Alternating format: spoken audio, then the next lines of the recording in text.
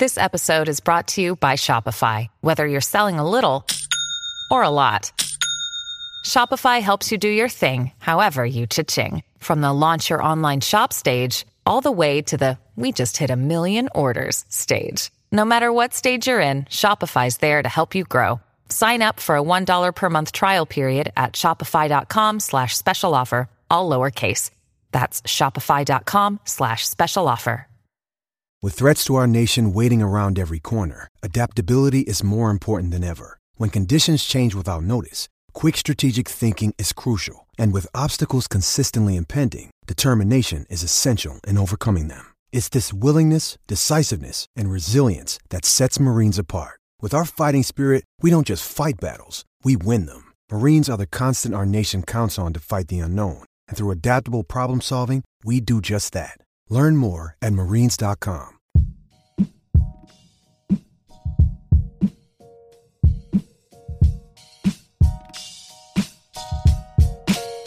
What's going on, podcast family? Ben here for Devo Bat Company. Rooted in Eastern Washington, Devo uses nothing but the highest quality maple, ash, birch on the market. You know what? It makes a difference. At Devo Bats, they take pride in the craftsmanship that goes into each and every wooden bat produced. Your success at the plate is their ultimate priority. They want you to know when you think of bats, think of Devo Bats. Devo Bats, your Northwest supplier of affordable quality wooden bats.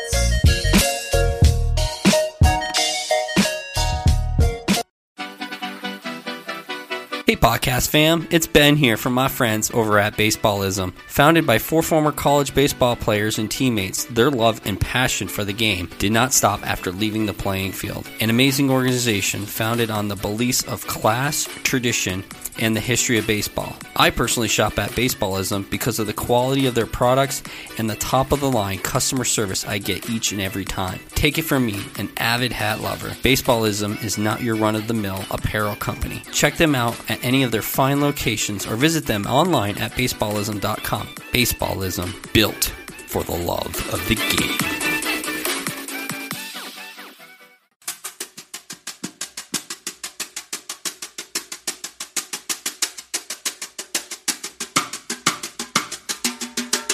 Portland is a baseball town. Our secretary didn't have anybody on the phone. There was nobody on the phone. They were just egging me along. So they brought a little short, chubby guy in with the name Peters and put him in my place and sent me to Double-A ball. 2 fans, 1 mission to bring Major League Baseball to Oregon. This is the Diamonds and Roses podcast. Without further ado, your hosts, Ben and Dave. Welcome, everybody, to another episode of the Diamonds and Roses podcast. As always, I am your host, Ben, and this week we're going to change it up a little bit for you because we're not just talking baseball generally in the Pacific Northwest region. We're going to actually go out and we're going to expand our horizons today, and we're reaching out to a book author, and this book author wrote this really amazing book. It's called The Cup of Coffee Club. And I want to read you an excerpt out of the introduction of this book because I want to give you a feel for just what you're going to get yourself into in this particular episode. Here it goes. What would you give to play one game in the major leagues? To feel the wind at your back, to see the flags blowing at Wrigley Field, to walk past the Green Monster at Fenway Park, or glance over at Monument Park at Yankee Stadium? Would you dedicate your entire life to that game, knowing you may never get your moment in the sun, your chance to step onto the field as a big leaguer? Just amazing, those words alone. And that's why we're talking to this author today, because I want to know more about this book, the background. I also want to know more about the author himself. So without further ado, I'd like to welcome our guest, Jacob Kornhauser, to the podcast today. How you doing, Jacob? I'm good, hanging in there. Thanks for having me. Looking forward to chatting more about the book. Yeah. We let's just say we started this adventure several months ago, Oh, yeah. And I saw, your book online. We connected, and you offered it up for me to be able to read. And I got to say, it's a fine piece of art. I enjoyed reading from beginning to end, and how you went from one era of baseball to another, and then you took different people. You had a lot of different people, and they all had different experiences in one way, shape, or form with baseball. But before we get into your book, I want to step back and learn a little bit more about yourself. We good with that? Sure. Yeah, works for me. Excellent. So did you play baseball yourself, or was this baseball just a passion of yours? Yeah, I played. It was like the sport I was best at, that I enjoyed the most, and I kind of dedicated the most time to, both watching it, researching it, kind of being baseball nerd, so to speak, growing up, reading all about it and stuff, and then playing it as well through high school, and then a little in college, just like for fun with friends. Nothing crazy though. Who was your favorite ball player growing up? I'm a Cubs fan, and so right in that wheelhouse of when I was really starting to fall in love with baseball, Derek Lee was my favorite player. So I got to meet him when I was maybe 14 or 15, and he was the nicest guy. So it was a case of meeting your idol and having them actually kind of live up to that expectation that you set for them. So it was nice. And did you meet him at a baseball game, or was this like outside? Yeah, at Cubs convention. Okay. So the fan convention every year, and I actually won some drawing that only a limited number of people got to go and get his autograph. There were some of the ones that were more open to everyone, but his, since he was so good, was kind of more closed off. So it was kind of fortuitous that I won that and got to meet him and get his autograph. Mm-hmm. And what you remember what you said to him about about baseball, or you just really excited like any other sports fan? Not much. I think I was pretty quiet and just was like pretty respectful, and he just like thanked me for coming out, shook my hand, so it was really cool. Awesome. Now, is it been always like your thing to want to eventually write a book one day, or was it just something that just it just hey, it just came to me one day?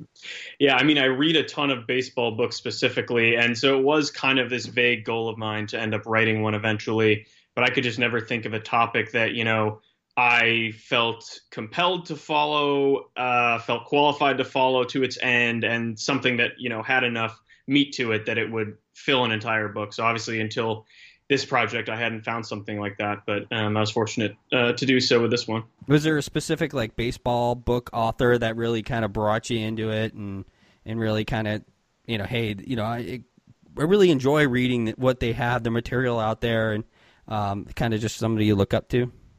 Yeah, Tim Kirkshin especially. I got to meet him when I interned at ESPN several years ago, and that was really, really cool, and I kind of stay in touch with him. But I grew up reading his stuff. More specifically, book-wise, like David Halberstam is great. Several of his books are really good, too. So those two are like the big ones, but just Kirkshin more in general of like baseball writing, whether it be a book or articles or just different stuff like that, kind of bringing the love for the game into the writing style and really having that kind of show. Okay. So let's jump into the early stages. Let's jump into Sure. like where the juices really started to flow about this idea. I want you to talk up to me about like, so where were you? Where did this whole idea come from? Yeah, so I was chatting with a friend of mine. This was like my senior year of college. I'm like 3 years removed now from that. And so we were talking about just random baseball stuff. He's a big baseball fan too. And I don't even know what the impetus was for me mentioning this idea, but something, clicked upstairs and I kind of mentioned it. And we both looked at each other and, we knew that it was a good idea in theory, but I had not researched anything. Like I didn't really know. So I'm like, I'm going to look into that. Might be a cool project to kind of pursue. And then as I started researching it more, it's relatively rare, especially in like recent baseball history. But it was in that sweet spot where it's like kind of rare enough to be a cool thing, but there's enough guys like that I could actually talk to a lot of them. So I think it was I really got rolling once I realized that we were in that sweet spot of, okay, I might have enough to, have this entire concept turned into a book and really have some personalized stories in there too. Mm-hmm. where does somebody start? I mean, like, you come up with this idea. Okay, I want to write a book about Major League Baseball players, but not just not any Major League Baseball players. I want to get as specific as possible. Like, how do you begin researching something like that when it's so you're walking such a fine line of few people?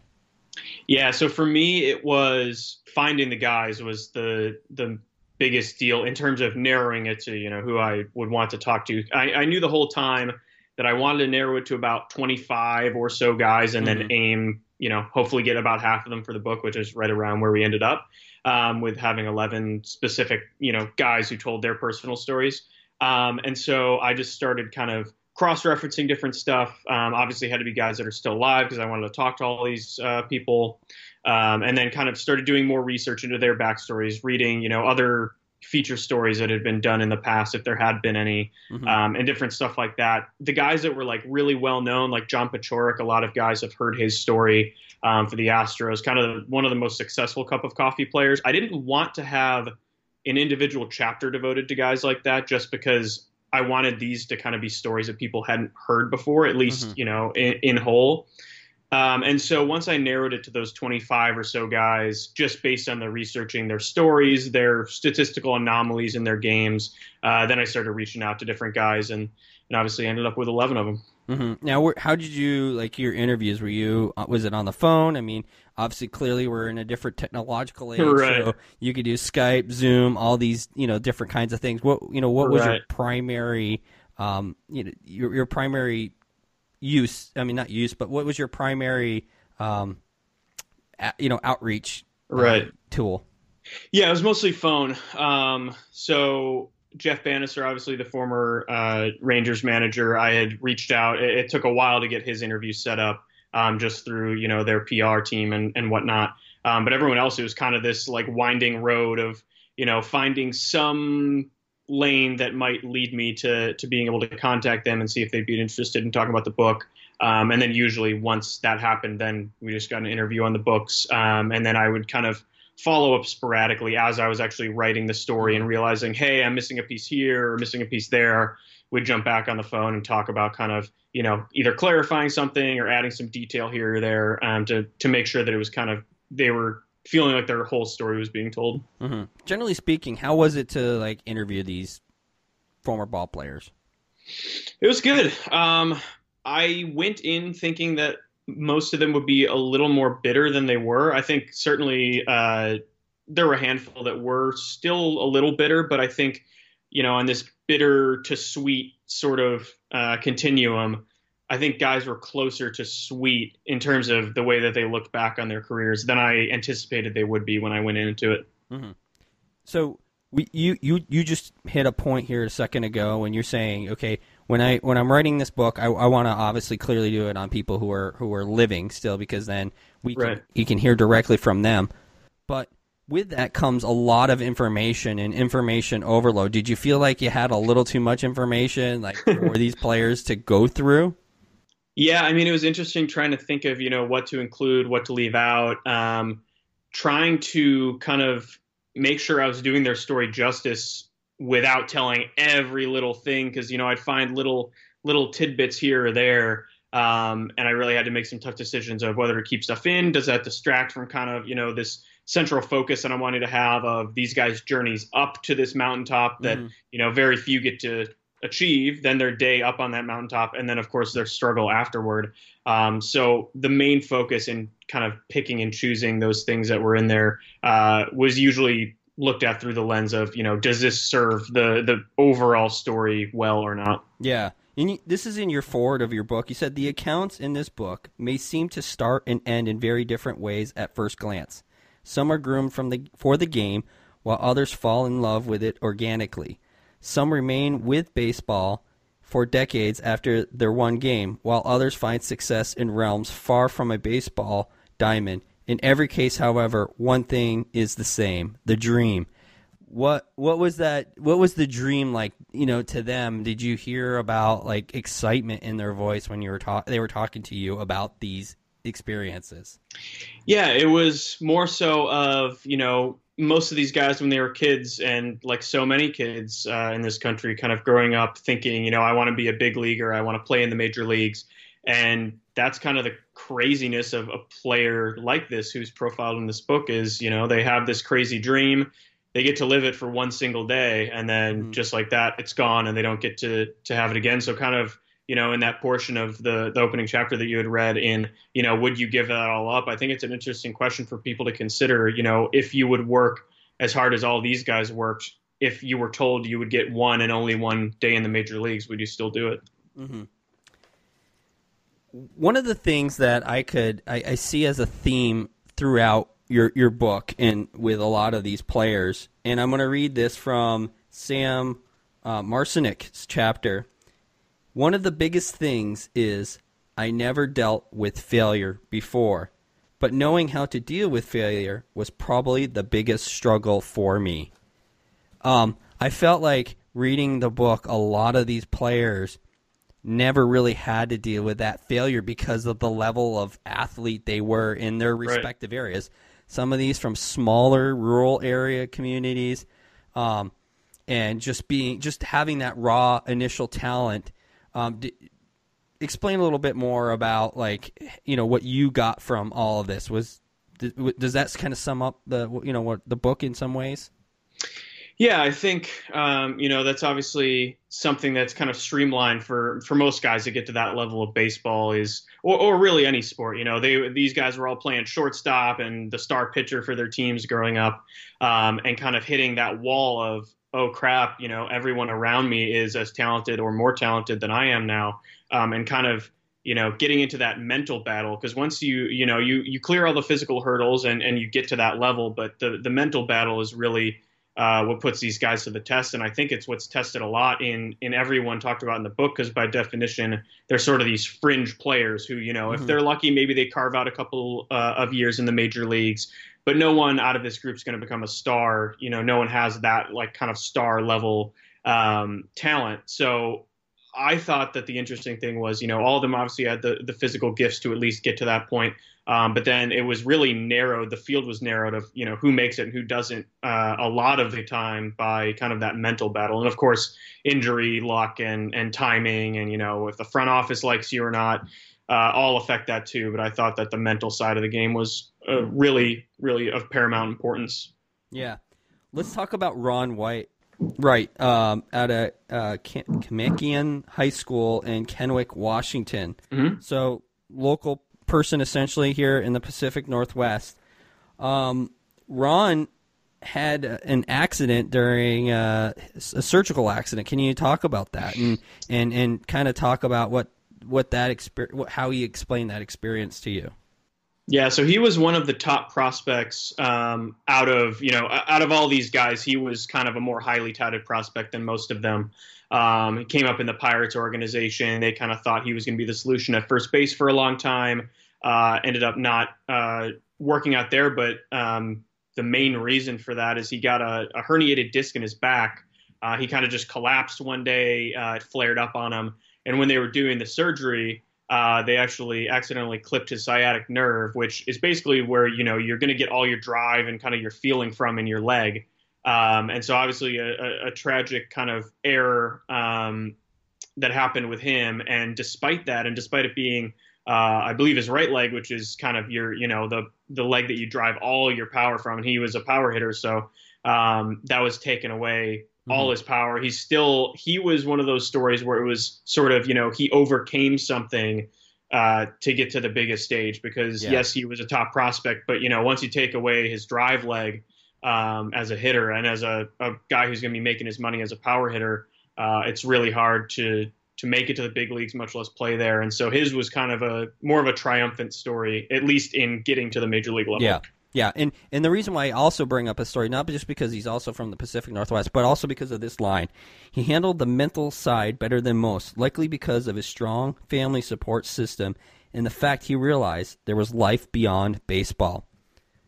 He seems like one of the few stories in this book of the people that you covered that had a very good support system.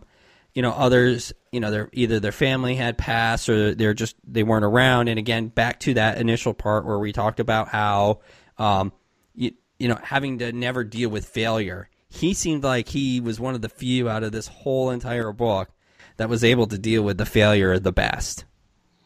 Yeah, I mean, I think just as a concept as a whole, it's kind of interesting because, like you mentioned, he did kind of have that family support, which a lot of these guys had, aspects of that, but his maybe stronger than others. But it's an interesting thought because when you kind of sell yourself and sell your soul to kind of this idea of playing baseball professionally, it's almost as if you have to sever a lot of ties and just have this singularly focused goal. Because as soon as you start letting yourself think, of these fallback plans and whatever, which obviously in practice is a good thing to do as a ball player, especially if you're not some surefire hitter or pitcher, or, someone who's going to be a star. But that also kind of limits you because as soon as you let that doubt creep in, thinking of other options, and that's a lot of times when your performance struggles. So I thought for him, it was interesting that he sort of had it both ways where, he ended up obviously reaching the major leagues, didn't play as much as he would have liked, but then had a fallback, went into pharmaceuticals and is having a good post-baseball career too. Yeah. And I just want to bring up one more element about kind of summarizing the whole entire book. And this comes from John Ratliff's chapter. And it says, that's a torturous detail in the lives of these one-gamers. In the course of an individual's life, some of the most significant events are often seemingly determined by the most minimal and inconsequential of factors. And it goes back to, the other guy getting his sciatic nerve clipped during surgery, or just the mental state not being there. I guess looking at this book and reading it, and I clearly don't want to give much. I'm not going to read much more of this because I clearly don't want to give it away. But I wanted to give people a taste of it. But now let's go into the fact of after the fact here. Now that you've wrote this book, it's out there. People are beginning to read it. What are some of the things that you learned personally from the stories and from doing the research on these individuals?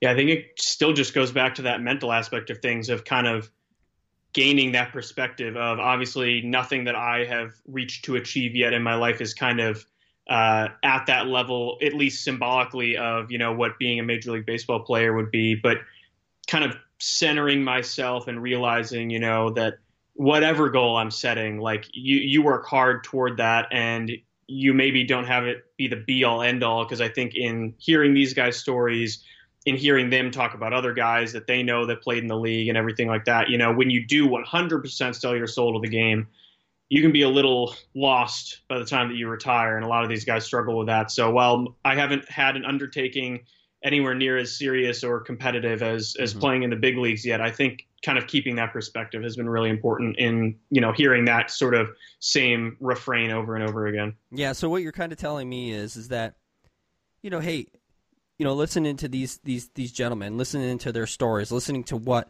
they clearly have either had to overcome or give up in their life, and knowing that this was their dream, but knowing that there's light at the end of the tunnel and there's always, something else out there. And so do you feel like it's in some ways this shares people's stories of the ability to maybe overcome failure?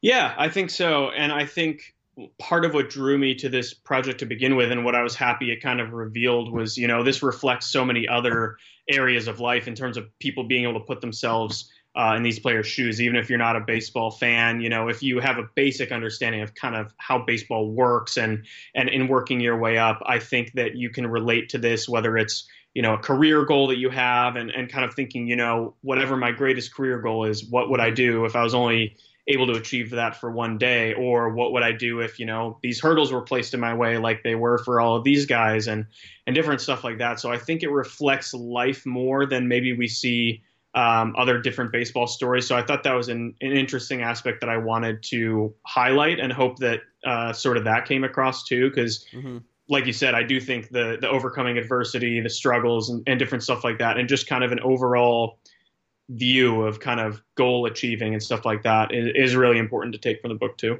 Mm-hmm. Out of all these guys, who is the funniest one to kind of talk to, and you kind of call up and just be like, hey man, let's talk?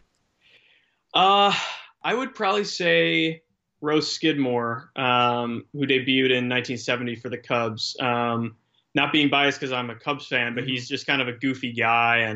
And yeah, I don't really know how to describe it, but he looks back on his career with a whole lot of humor and kind of is self-deprecating in that way and stuff like that. So it was really interesting just, hearing his story and having him just tell random stories, whether they were really related to what I was worried about or not. He was an entertaining guy.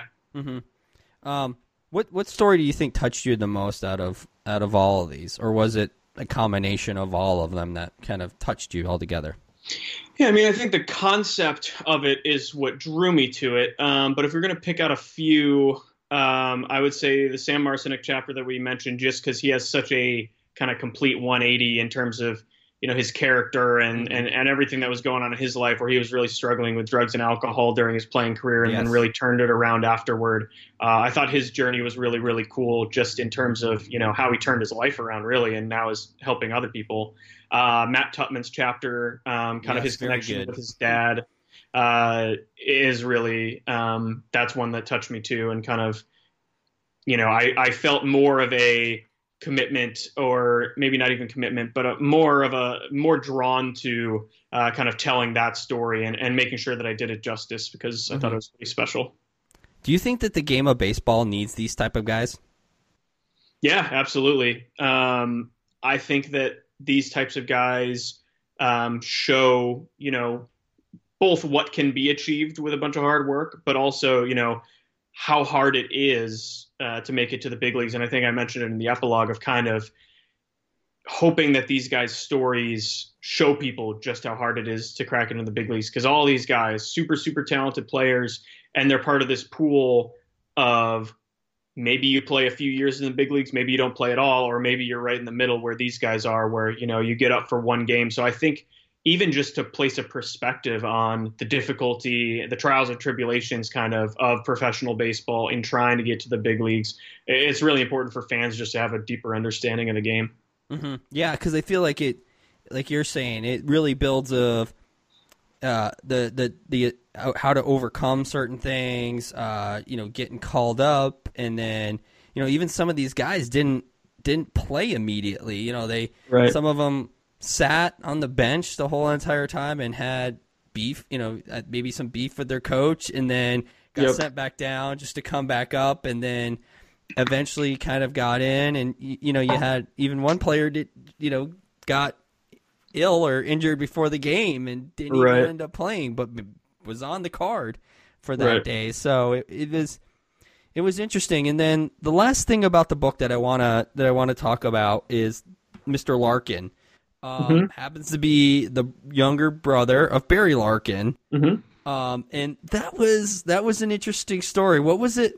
So it was Stephen Larkin. What was it like to go in and interview a player, knowing that their brother happens to be one of the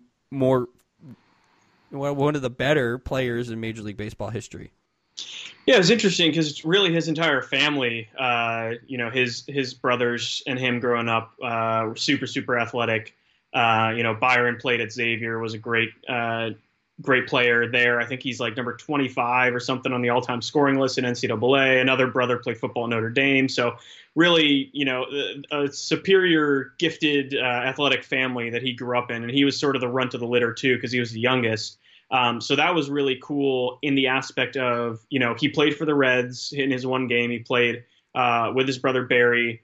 But the cool thing about that was, other than, playing random games with their friends around the neighborhood, like, they were so far in age that this one game in the major leagues was the only time that they ever played on the same baseball team together. It wasn't like they were close enough in age ever to have had that before. Mm-hmm. So I thought that was really interesting. That was a pretty historic game too, though, because they weren't the only sibling pair playing that game, correct? Right, yeah. The Boones were in that same infield, and so that was the first and only time, and I don't know any other set of circumstances that would, ever have this happen again, where two sets of brothers were playing in the same infield for the same team. Yeah. Well, I got to say, again, I think it's a really good book. I thoroughly enjoyed it. it took me a little while to read it, and the only reason why it took me a little while to read it because I kept going back, and I'm like, what did I miss here? I had to have missed something, but I was trying to one, prepare myself for this interview, but also at the same time I was trying to get as much as I could out of the book, and right. I just think it's a great collection of maybe not so necessarily failure altogether, because I don't know if failures just is the word for it, but I think it's the ability to adapt and overcome things that are put in front of you, whether it be a mental thing or whether it be a physical thing. And I think that's probably the two biggest things that this book brings out: mental health issues and physical issues, and how you can adapt and overcome on both of those. So I think you really, really, really highlighted it, and I hope that a lot of the young players that are out there read this book. I mean, do you think that it would be a very good book for younger athletes to read, whether it be baseball or basketball, football, any sport?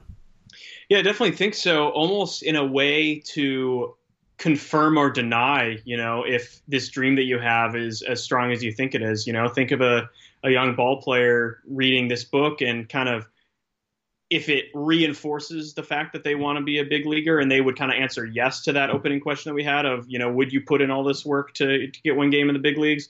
Then I think they're well on their way in terms of at least knowing that the passion is there to be able to play. And if the answer is no, then you kind of know, obviously most people shouldn't even have that goal kind of eating away at them unless you really, really are sure. And so you can play baseball for kind of the fun of the game and loving the game and stuff like that. But I think in terms of having a barometer of, how much do you love the game and how much are you willing to work for it, I think that'd be a really useful tool. Yeah. Well, where can you find the book? I mean, because clearly it's out there, but where can I, if I want to go get this, where can I go find it? Yeah, a couple different places. You can go to Amazon, just search Cup of Coffee Club. BarnesandNoble.com has it, IndieBound. Kind of basically wherever you buy your books. If you just search the Cup of Coffee Club kind of in Google, it's one of the first results in there, and you should be able to find a link to grab yourself a copy. So really wherever is easiest for you, but those three are kind of the easiest ways to do it.